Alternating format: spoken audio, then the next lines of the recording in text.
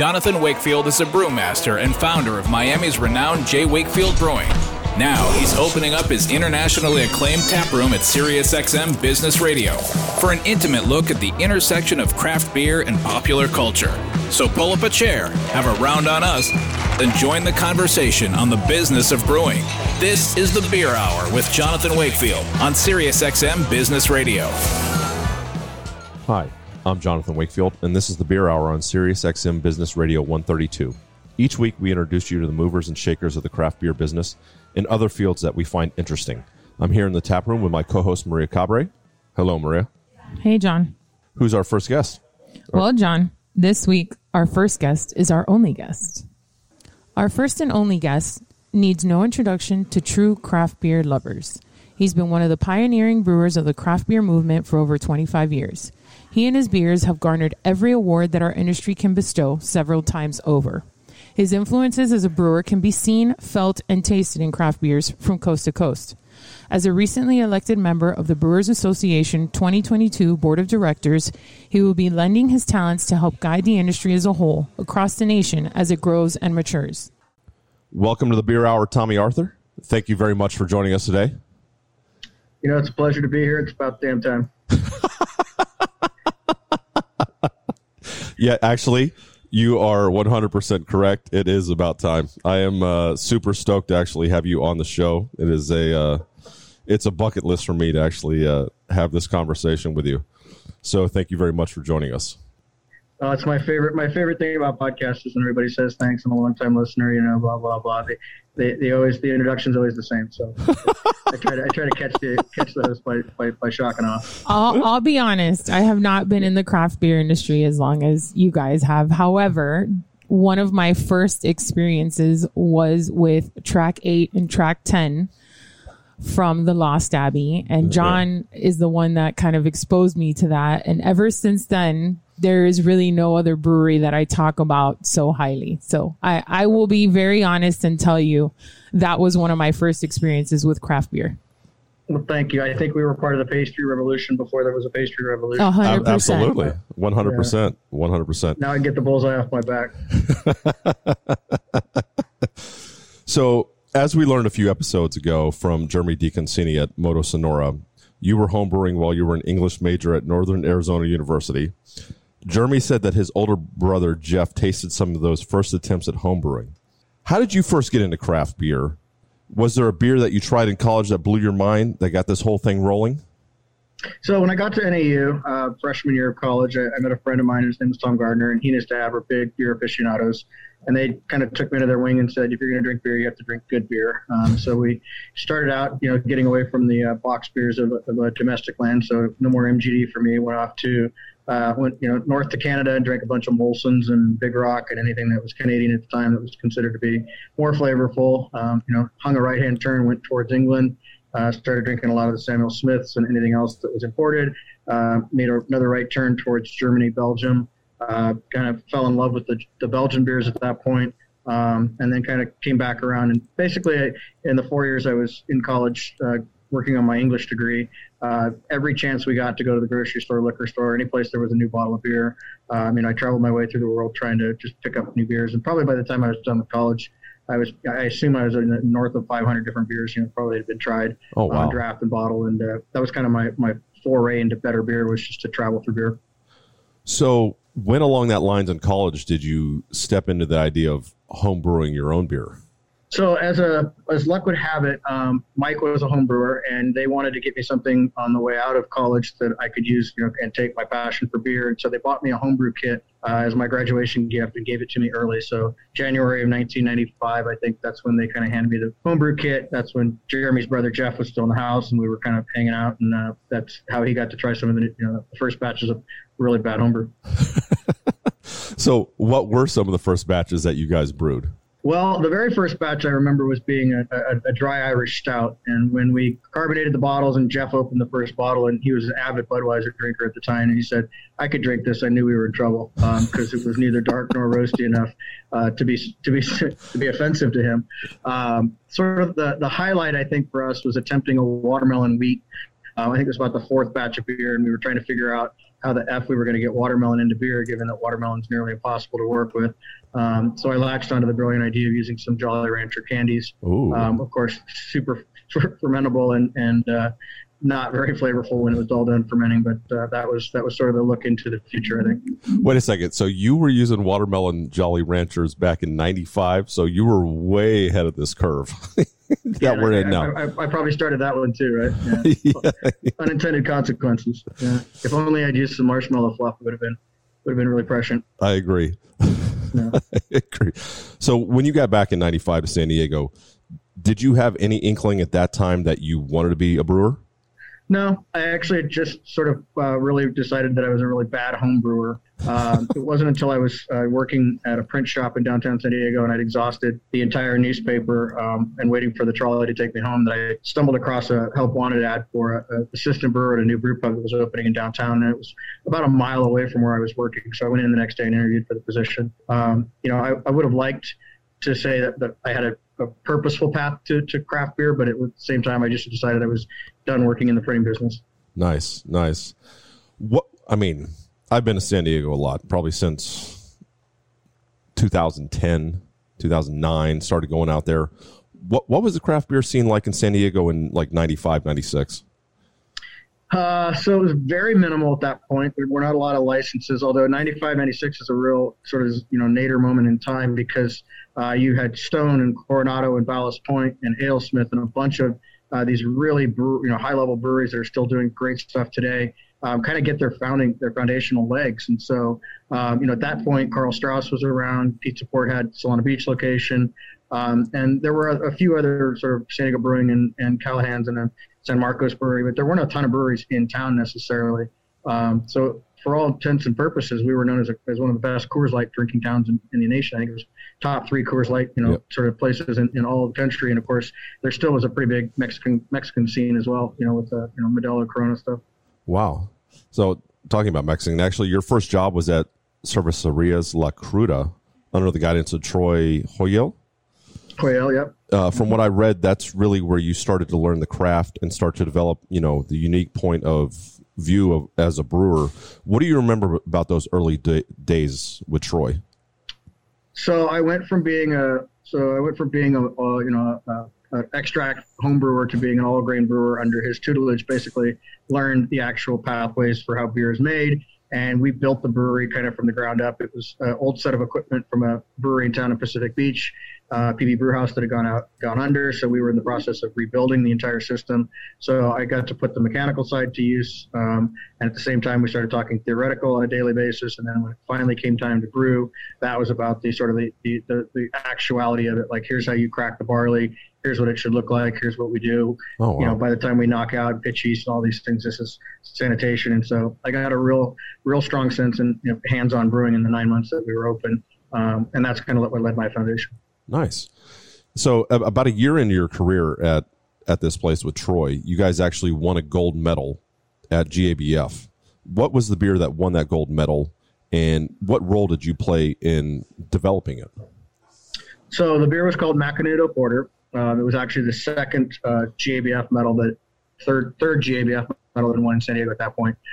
Pizza Port had won one, and the PB Brewhouse, the equipment that we were working on, had actually won a gold medal as well in '94. Robust porter, a little bit stronger, about 7%. Leaned a little bit more towards roasted barley than chocolate malts. I had a nice chocolate foundation, but the beer was a tweener because it was a little stronger. Troy wrote the recipe. It was all him. My contribution was that I helped mill the grains properly.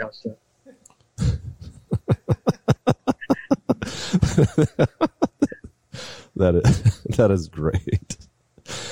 Take credit where credit's due, right? It was Troy's book. I can get behind that for sure. When along those lines back then, did you think, I'm going to be really good at this? This is going to be my career. Was there any waver at all, or this is where you saw yourself going down the lines with your career path? My time at La Cruda definitely convinced me that that's something I wanted to pursue. I really enjoyed getting out of bed and going to work every day, and there was still a tremendous amount to learn. I knew a lot about beer styles at that point from having drank so many different things and read and, a lot of books and articles and things. But at the same time, I knew that the physical production of beer was something that was still I needed to really work on. And that's I was lucky enough to go from La Cruda and get to White Labs and spend some time working at White Labs on the yeast side of things and yeast flavor and all of that, and then transitioned up to Pizza Port from there. And even when I got to Pizza Port, I didn't really know enough about beer to be the head brewer, but it was a small enough place that I could kind of bang my way through it. So after Cervecerias La Cruda, you were named the head brewer at Pizza Port Solana Beach. Pizza Port has been mentioned by brewers several times on the show. What is Pizza Port, and why is it such a big deal in the history of craft beer in San Diego? It's a difficult question to answer in the hour you've allotted me, but here goes nothing.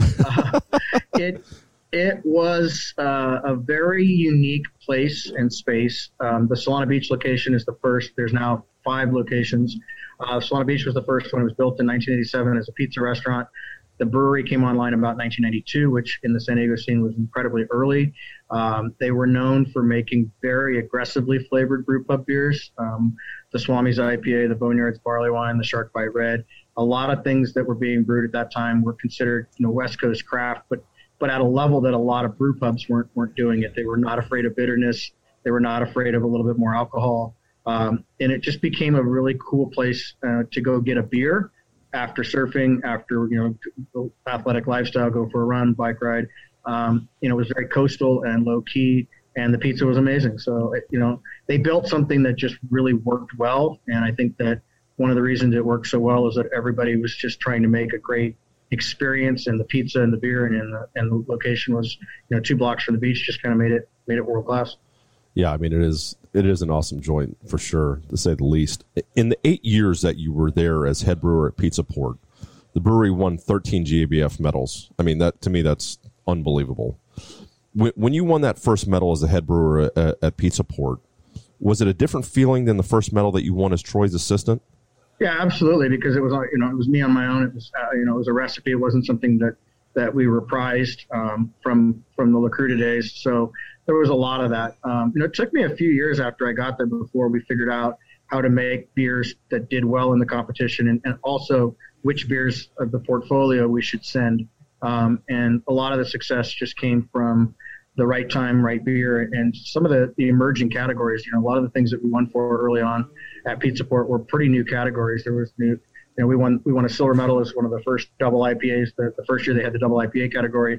I won a couple of experimental medals for some barrel aged things. We were entering some categories that just didn't have a lot of straightforward history to them. It wasn't like this was a great alt beer or a killer Dortmunder. I mean, we were kind of living on the fringes a little bit. Was this also the time frame where you really started to experiment and kind of create those beers that would later carry on to where you are at now? I mean, I think I still have in my cellar some of the bottles from Pizza Port that you created there, like Cuvée de Tomme. Did that start at Pizza Port? It did, yeah, 1998-ish, 1999. Yeah, we had an oak barrel program. All the barrels were stored out behind the brewery, open to the salt air and all kinds of other cool things. But the brewery, if you haven't been there, to the people listening, it's a really small space, and the brewery was crammed into about 300 or 400 square feet of total space. And the one thing about the brewery that was really cool was that it had a lot of small serving tanks. So we had 11 different tanks, and so at any given time we could have 11 to 15 beers on tap with some kegs and other things. And so it gave us a lot of flexibility. And, there was no real edict from Vince and Gina, the owners, to have a strong core set of beers other than things that we could rotate through. So there was always a light beer, but light wasn't light lager. It was a honey ale or a cream ale or a golden ale. We always had to have the Swami's IPA on tap, the Shark Bite, but then there was room for different kinds of brown ales. And then once we got the lineup kind of built up, then all of a sudden it was like, okay, let's turn our attention to what's experimental, what's Belgian, what's interesting, where can we be living that just aren't going to find elsewhere. And that's kind of where some of the farmhouse beers and just, some of the Abbey beers came from as well. Wow. That is awesome. I still have some of those early beers in my cellar because they are amazing. It is funny how things kind of happen or work out. I mean, some people would call it kismet. I mean, you were cruising along, making great beer and winning awards when in 2005, Greg Cook, Stone Brewing, announced that it was moving from its old facility in San Marcos. What happened next? It's interesting because that summer we had some changes at Pizza Port and some turnover with some of the other brewers that had worked at the locations. And, we had gotten a little bit closer together, but at the same time, I knew that my long-term plan couldn't be to be a brew pub head brewer and working in a single location. If I wanted a family or if I wanted to do things that were just a little bit bigger, at the time being a brew pub head brewer was not terribly lucrative. And so I went to Vince and Gina and said, look, this is kind of where I'm at personally. I'm kind of feeling a glass ceiling of sorts with respect to these locations. I wasn't an owner and they don't have employee ownership. And so I said, look, I need to either look outside of this or look at something else. And that's when the opportunity presented itself through Greg and Steve to kind of take over the Stone Space. And that's how we created this sort of second/sister company, that lives in and breathes on its own, but is intrinsically linked back to Pizza Port. Nice. So in 2006, you founded Port Brewing Company with Vince and Gina. I mean, correct me if I'm wrong, but this was the first time that you had ownership stake in a company. In what ways does it change your perspective from being an employee to a co-owner of the overall scope?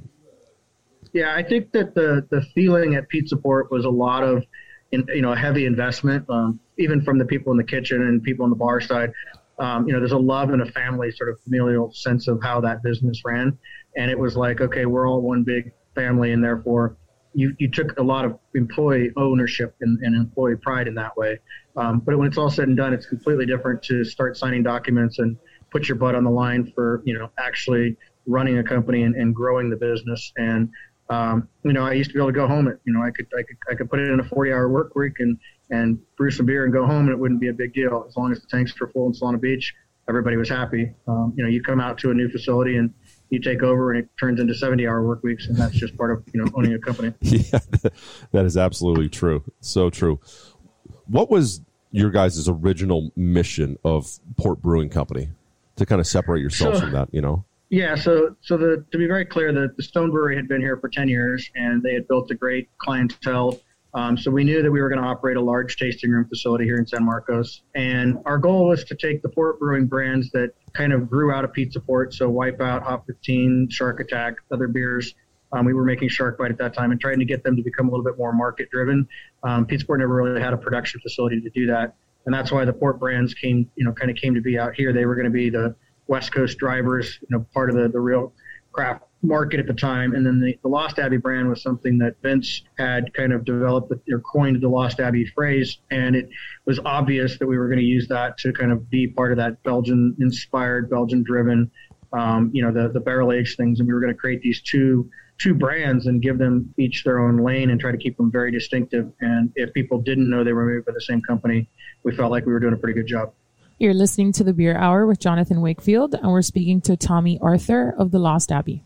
So I know in 97 you brewed double overhead Abbey Ale.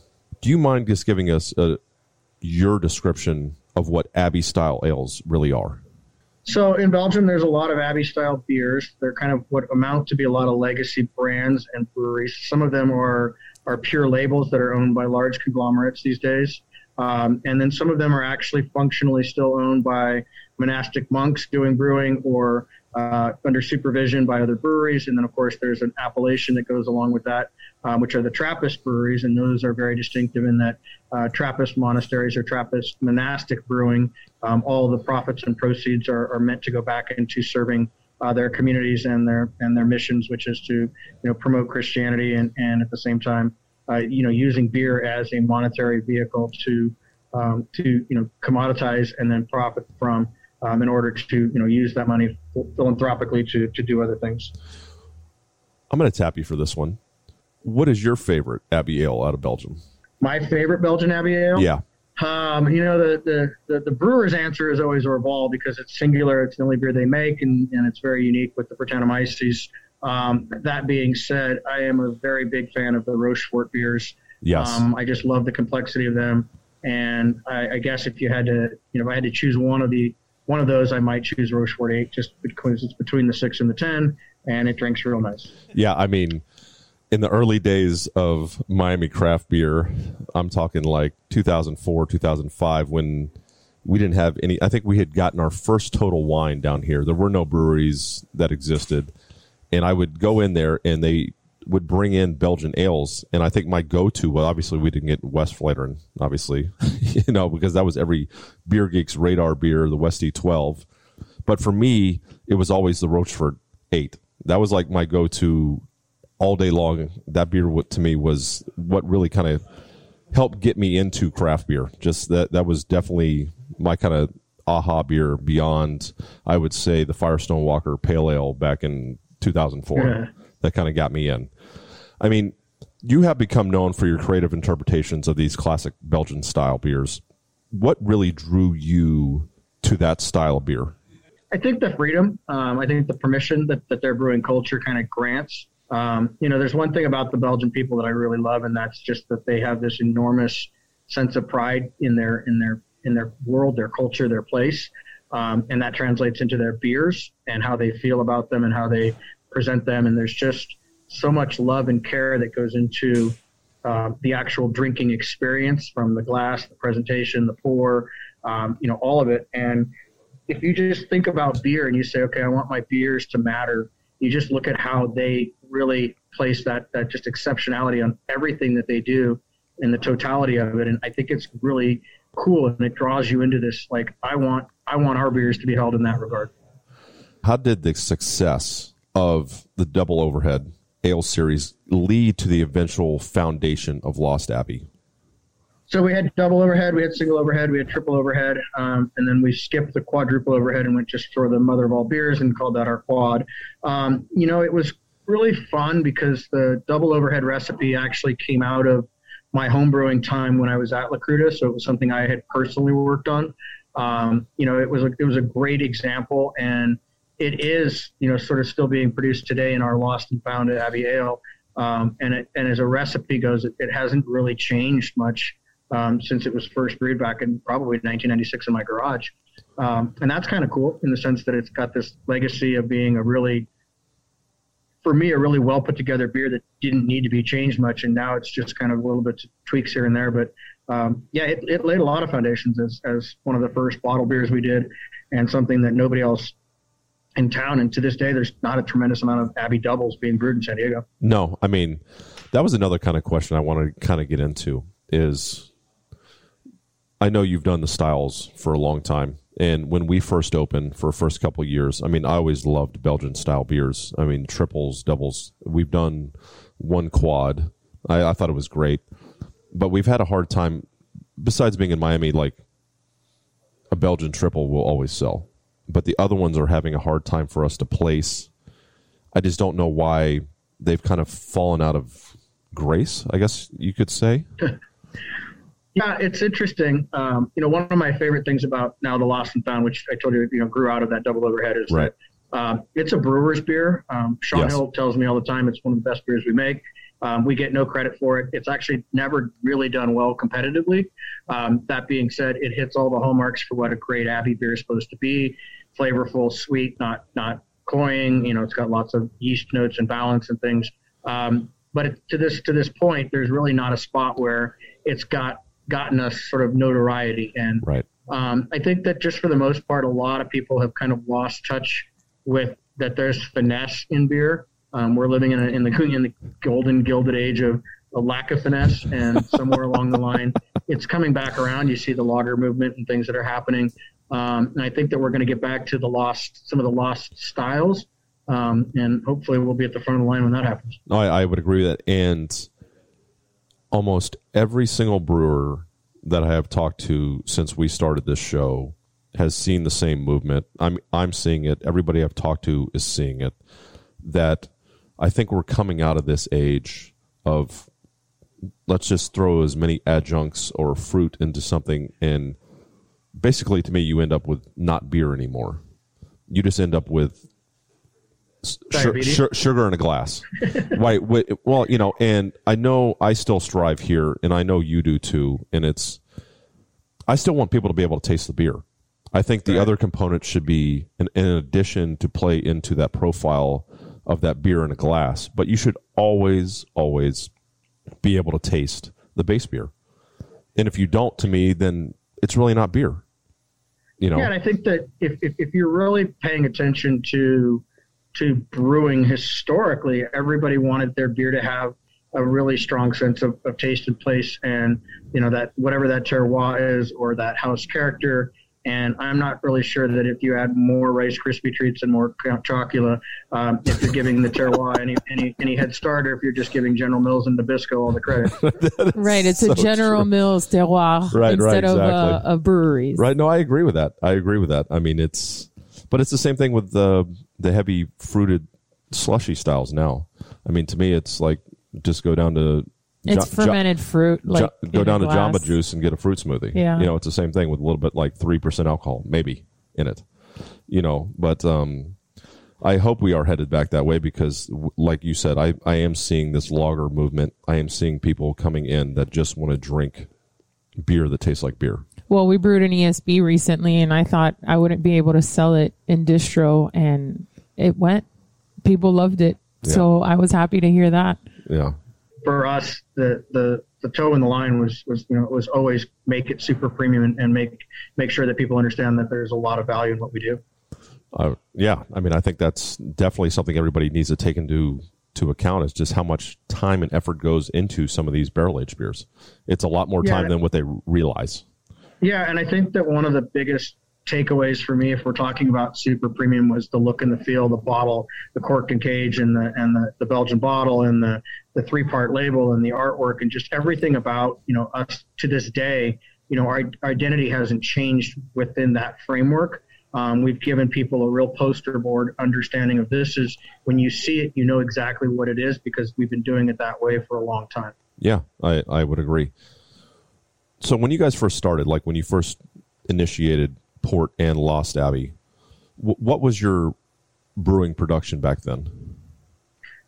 I think by the time we got to the end of year 2, we were nearly 3,000 barrels, but it's always been less Abbey beer than Port beer. And even today, it's we're kind of still known as the Lost Abbey, out in the trade, but we make so much less of that than the other beers.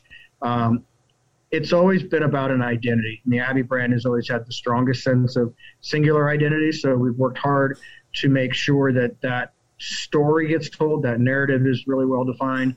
And then the other beers tend to be a little bit more marketable or market driven in the sense that they fit in, made incredibly well, good value on some of these things. But the Abbey brands have always tried to look and be American Belgian and American or Belgian inspired. And so they've always had the tightest narrative and tightest storytelling capacity.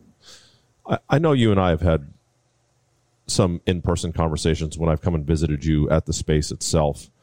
And we've talked about where you would find comfort at what you would consider a comfortable overall production number. Where are you guys at now? And is that the number that you want to be at? We hit the apex number was 15,000 barrels tax paid, and that was a few years ago, probably 2015-ish or so. Yeah. We've actually been declining ever since, which is kind of just the nature of the beast. We were up a few hundred barrels last year over 2021 or 2020. So last year we landed about 8,800 tax paid. My comfort's around there total with the different brands that we're pushing. In that regard, the Abbey brand is probably 1,000 barrels total. And that's okay. I mean, a lot of what we're doing on the Abbey side is getting smaller, but getting tighter with the programming in the sense that it's not going out there and dying on shelves and things. It's finding the right pockets, and it's living and breathing. We've recently put a Czech style pills called Noble Tendencies into cans, and our Devotion and Farmhouse Lager went into cans in early February. Those are things that I can completely live with on a volume play. And then we still have small batch barrel things, that are really, really interesting and not terribly large case levels. Okay. And how many people do you actually have working in brewery operations between the two companies now? Here in San Marcos, there's probably between 12 to 18 people on the floor relative to warehousing, delivery drivers, production, packaging, warehouse managers, things like that. All told, between the satellite tasting locations, we're probably about 40 total employees. Wow. But here at the main facility on any given day, there's probably between 12 and 18 people working in the building. Nice. Very nice. And we'll be right back with more from Tomme Arthur from the Lost Abbey. You're listening to The Beer Hour with Johnathan Wakefield. Conversations on the business of brewing and popular culture. Welcome back. We are here with Tomme Arthur from the Lost Abbey Brewing Company. So a little bit of a Rolling Stones reference here. Which beer do you consider to be your satisfaction? Maybe a beer that you're not even that crazy about anymore, but you'd be doing your fans a disservice if you had stopped brewing it. Well, the beer I drink every day is called Mongo. It's our best-selling. It's a double IPA. It's a beautiful beer. I think it's incredible how it's been received. It's enormously organic in the sense that it became a lead horse, not because we pushed it, but because of the pull. There's tremendous amount of beers that we're making these days on the small batch side that I think are really interesting and amazing. My favorite of late has been the Peach Afternoon, which is a American barrel sour or wild ale that gets married with fresh peaches, and then before packaging time, we actually put some white peach and tea on it, and the beer is just phenomenal. And we've produced the second batch of it, and I think moving forward, it's a beer that we can produce annually with great consistency because the two batches have been very similar, and that gives me a lot of excitement towards doing something that's really unique, amazing, and replicable. I have a question. One of the things that I was really inspired by with you guys was the amount of fruit and the variety that you guys use in the wild beers. Do you use local farmers? I know Masumoto is in California. Yeah, we've used California. them before. A lot of the fruit that we use, I think, is interesting in that regard. The Masumoto stuff is very specific to that from the Fresno Bakersfield sort of region. We get that fruit usually in June every year. That's about the most predictable California fruit that we've gotten. We've dabbled a little bit in some stuff with grapes, which I would love to see us do more of. We had a Zinfandel beer called Zinners and Zaints that was really nice. And then we did a Sauvignon Blanc beer, which was called Pale Horse, which I really loved. And I enjoy grapes drinking wine and that sense of how that wine beer hybrid can cross over. I'd love to see us do more of that. Our other use of fruit comes down to a lot of concentrates and things that probably aren't very regional and might not even be American in the basis. But there's a lot of fruited beers that we've done, but nothing other than the peach apricot beers that kind of live in that Masumoto, or peach nectarine beers that live in that Masumoto terroir. But for the most part, just a lot of different fruits and a lot of different ways that we chase it. I also have to go back to, I think, besides visiting and seeing that, Maria's other favorite thing was the cats. The cats. That and the brunch before Stone's anniversary. Does that still happen, Tomme? They haven't had it for a few years. I mean, they haven't had the anniversary party, so therefore we haven't had the brunch. Okay. I hope that it comes back around because it was such a great way to bring brewers and people together. A sidebar on that one. The reason that the Stone anniversary brunch, our brunch, which was tied to the Stone anniversary party, came to exist was that when they moved away from here, they basically told the employees that they couldn't drink the day of at the anniversary party. Right. So I said, well, wouldn't it be great if we hosted a breakfast in the morning and maybe the employees were able to have a beer before they went to go work, and therefore they weren't getting in trouble for drinking at the anniversary. Nice. I always enjoyed that brunch for sure. It was always a highlight of the trip. So can you explain to the fans of your beer why they can be so hard to find? Yeah, it's I think they're a little bit easier to find these days, but at the same time, back when there was this just sort of real crazy crush, a lot of our stuff was really small batch. I mean, you're talking about some of these things were less than 300 case counts. Many of them went to consumers who held them, helped them, sold them, traded them, and we didn't have enough cases and people to really get, we couldn't load everybody up with 6 bottles of things. And so, if you had bought 3 and you sold the first one off to your buddy or somebody to carry the cost of it, then there just wasn't a ton of it going around. So, we did release larger batches of things, and got some of the case totals up near 1,000, but never had that kind of, Hunapa, Dark Lord kind of, darkness day, where 3,000 people would show up and buy everything out, in a 6-hour period. We chose to not go down that path. Yeah, I mean, I was one of those guys in the early years seeking out the early Veritas releases, the Cable Car Creek, the Yellow Bus. I mean, there was such a fervent desire to have these beers because the quality was so good, and there was nothing else like it. And I was actually super stoked to see that you guys brought Yellow Bus back, and you brought Creek back. Am I correct? Yep. Yeah. Yellow Bus was one of those things that the actual tree that we used to make Yellow Bus the first time, there's the legendary story of the tree, bearing fruit the first year and a little bit of fruit the second year and then dying.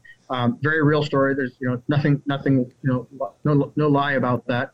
No exaggeration. And what we didn't know was what actual varietal of fruit that was. We knew that it was kind of an early white peach heirloom variety. And so a lot of time on the internet trying to figure out what it might have been. But never really could figure it out. So in the last year, we decided to kind of go after it and just choose one and see if that was the one. And I don't believe that it was. And so maybe the legend of Yellow Bus will live on annually as kind of a we're chasing the Holy Grail and we'll figure it out. Cable Car Creek was interesting because it was originally released in 2011 for the 20th anniversary, I think, of Tornado.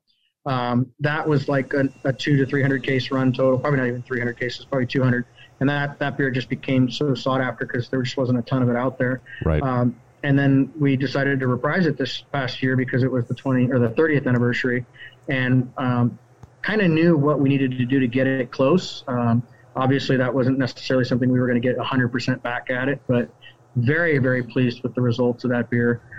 It's brilliant. I love where it's at, and think that waiting as long as we did to make sure that we understood exactly how to recreate it or why we were going after it that way made sense. Yeah. And to be clear, our voters are kicking out some amazing beer these days, so it's making it a lot easier to really nail down the profiles. That is awesome to hear. Yeah, I was super stoked to see both of those beers back after drinking them so long ago and be like, these were great. To see them come back was definitely a great, great thing. I also want to congratulate you on your recent election to the Brewers Association Board of Directors. Briefly explain to our listeners what the Brewers Association Board is and what you hope to accomplish as a newly minted board member. So the Brewers Association has been around for quite a while. I don't remember the exact date, but it merged with the Brewers Association of America and the Association of Brewers merged. I think it was sometime around 2005. And the goal of the Brewers Association is to support small independent craft brewers. And these days, there's about 9,000 breweries in this country. And the bulk of the brewers that are making beer at about 1,000 barrels or less annually. So you have the range all the way from Sam Adams, Sierra Nevada, Yuengling, down to guys making 200 barrels, in places like Miami and even here in San Diego. And the goal of the Brewers Association has always been to promote and represent the craft brewers in the United States and to give them a voice and to really showcase, how as a collective the sense of beer and small united independent breweries bring a lot to the world and their communities. So I've been asked to run a few times in the past, and it's always been one of those things in the back of my head that I knew I needed to do as somebody who's been a contributor. I've been a part of some events committee and some of the PRM, the marketing committee work. So those are that's one level below sort of the board of directors, and I've been a big contributor in that for a very long time. I love my work on the events committee. It's a really cool part of the Brewers Association, but definitely felt the need as the membership is getting smaller to continue to represent small breweries. While we make nearly 9,000 barrels of beer, I still consider us to be quite small. Right. By the size standard. That being said, we're much larger than many of the constituents. Have you been a judge for the medals as well? Have I been a judge? Yeah. Like you've been a tasting judge for the medals, right? Yeah, I think I started judging beer back in 1999 or 2000. So yeah, I've been a part of the World Beer Cup and the Great American Beer Festival for a very, very long time. Can you explain what goes in for a judge tasting, say, an IPA for Sure. one of these competitions? So the first thing that's paramount is that everyone understands that judges are idiots, and for the most part know nothing about beer. They're boneheads, and we're lucky to get it right when we do. Judging beer is serious, and it's also something that people need to understand. We do blind, and I don't mean that we're blindfolded and we're given a cane. We do it blind in that we don't know what we're tasting, and we have no sense of it. And we're actually, sort of trained and coached that if we do think we've identified a friend's beer or a beer that we're kind of really, very keen and that we self-excuse and make it a point to not, enter that conversation. So it's important that people understand that beer judging is a very serious thing. While it sounds fun, it's an enormous amount of work. Typically, when we arrive for judging, we start judging at 9 a.m. You sit at tables. Usually, the table is 6 people. It's split in half. One half of the table is working on anywhere from 10 to 12 beers. They're just numbered, and they come to your table in cups. And then you do sensory analysis across the footprint, which is anywhere from aroma, taste, clarity, carbonation, aftertaste, mouthfeel, overall balance. And your goal is to find the 3 best beers on the table, collectively associate those with being the best 3 in the flight, and move them forward so that another round of judges can continue to judge them until ultimately there's nothing left but the 3 best beers at the final table. Is it palate exhausting? It can be. I tend to prefer judging categories that have movement. I like to sort of target categories that have lots of range in them. Whereas if you were to judge the Märzen beer category or the robust porter category, you could get a lot of fatigue because they're getting the same intensities. Right. And so for me, I've always put more time and energy into wanting to judge categories where there's movement. And the movement's important because it allows your palate to kind of recover. But, you sit down with 12 oatmeal stouts and it's pretty intense because it's again, same, according to style, they're very similar hop, similar dryness, similar bitterness, similar ashy notes, chalky notes, like all of it. Yeah. I don't like dark beer categories. Okay. I was just wondering if the Brewers Association has any sort of, council in the sense. There was a bill introduced in Florida to the Florida legislature that would have allowed craft breweries to self-distribute within their county and adjacent counties. And yesterday we found out that the bill was killed completely, obviously by AB and whoever are other distributors. Just call them larger entities. Yes. So I was wondering if there's a support within the Brewers Association, because in Florida it hasn't been successful for us, for us to push for, our small business. Yeah, so the Brewers Association works, and I'm going to try to do my best to not speak out of turn here. The Brewers Association works sort of on a U.S. domestic level, but they also support down to the guild level. So there's a lot of guild level stuff that happens in Florida and California and elsewhere, and the Brewers Association is keenly aware of those things. They do have a legislative sort of arm these days. There's a lot of things that are happening at the federal level to support those pieces. At the state level, they do a lot of work to support the guilds to work on that stuff. In California, we've got a bunch of things currently being looked at for self-distribution, and that's a big piece. You asked about council. The Brewers Association does employ Mark Serini, who is in charge of being legal counsel to represent the BA and to help guide some of those things. But I assume that your state guild leader, whoever that may be, is probably well in conversations and deep in conversations with the BA about what's next and kind of the loss yesterday, or right, the state fight or the federal fight, but it has to be done. Yes, I agree with that. What are a few of the most challenging trends that are in our industry right now? What would you say those are? I think you're talking specific to the beer trends, or are you talking about just in general business stuff? General business. All right. I think that, I'm living this dream every day. So first and foremost has been the whole great reset that COVID caused. And I'm not here to speak about COVID, but basically, the employment landscape got slaughtered. Our cost of goods landscape through supply chain things got slaughtered. And just the people's understanding right now with inflation and wages and gas and things, there's a tremendous pressure on running your business. Is there any other trends you see business-wise that we're heading? I mean, I think I see the days of these businesses being bought out as almost done with. I mean, do you agree with that, or do you think that's still a possibility? No, I think there's a lot of hidden money that we don't know how people did stuff, and I think there's some reckoning, whether it was PE or other family office or people that may have invested in an emerging space and it's not really returning, and so that becomes a real question of what's going to happen there. I think there's a stagnation that's happened where a lot of breweries were projected to grow and didn't, and so the question becomes, what does that look like with regard to their covenants, to their bank debt service, et cetera.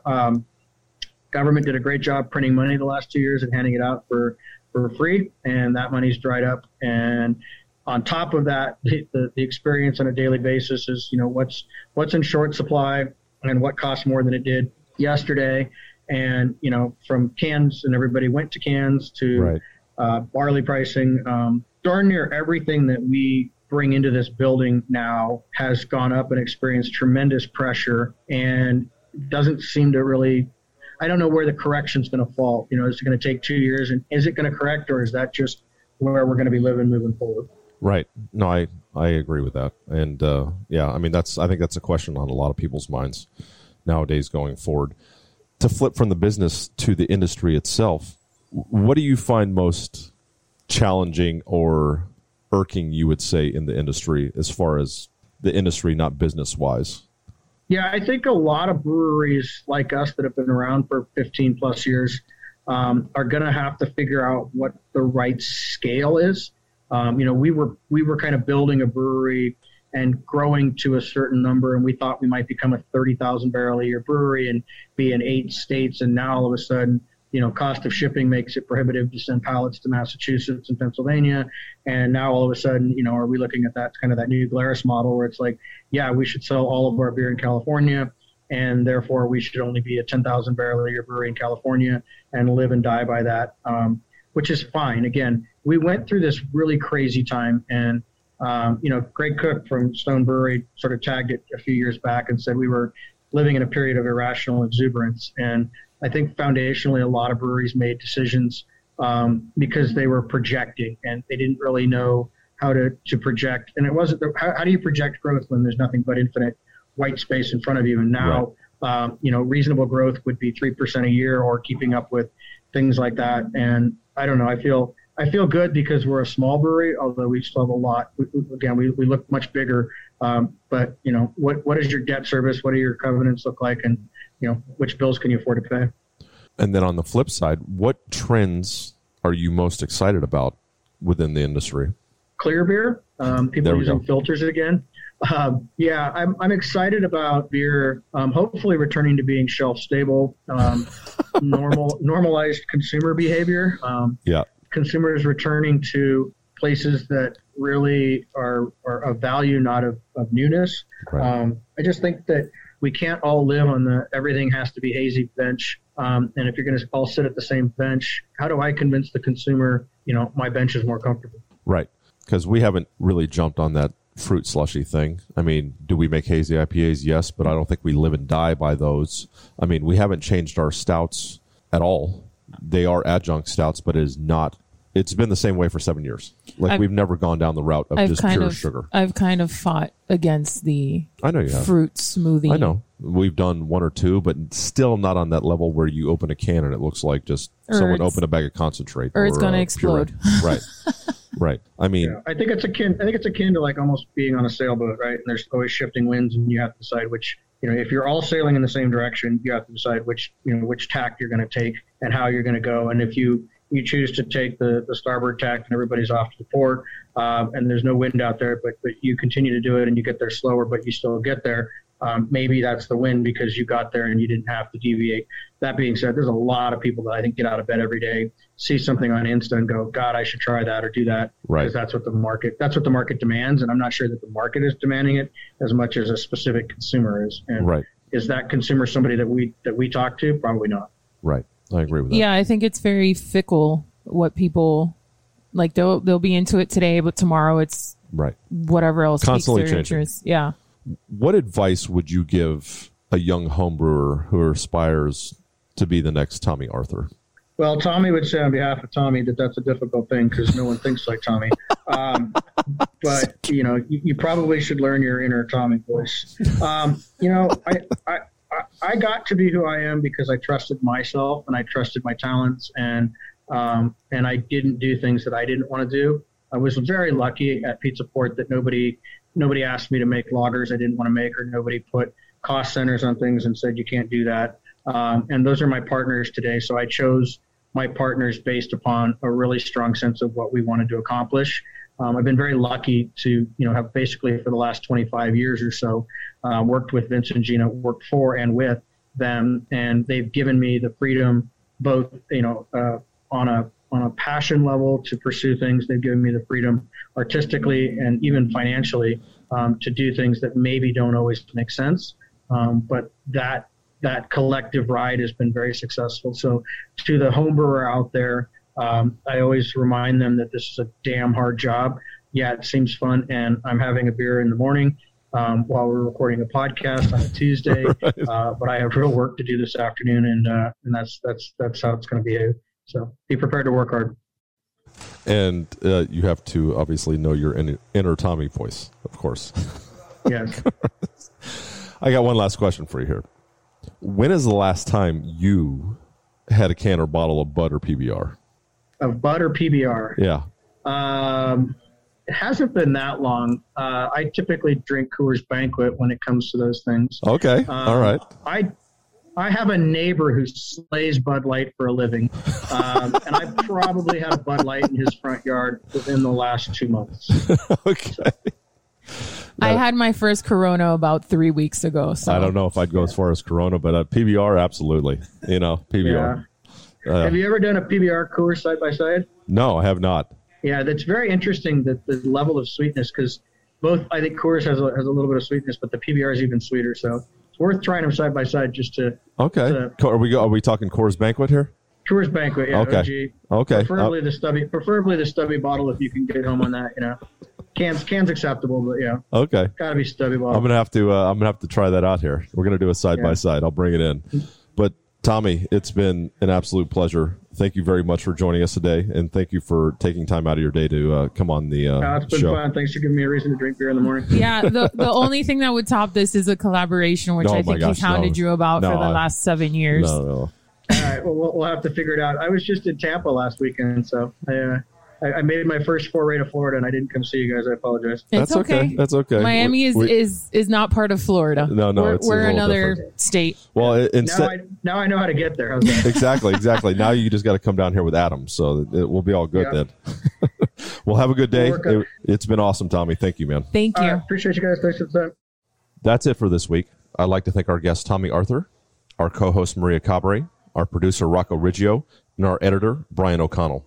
Thank you for listening. You can catch us each Friday at 7 p.m. Eastern Time on Business Radio 132, or anytime on the SiriusXM app or wherever you listen to podcasts. Please rate the show and leave a review, a good one, of course. Remember, people, the thirst is real.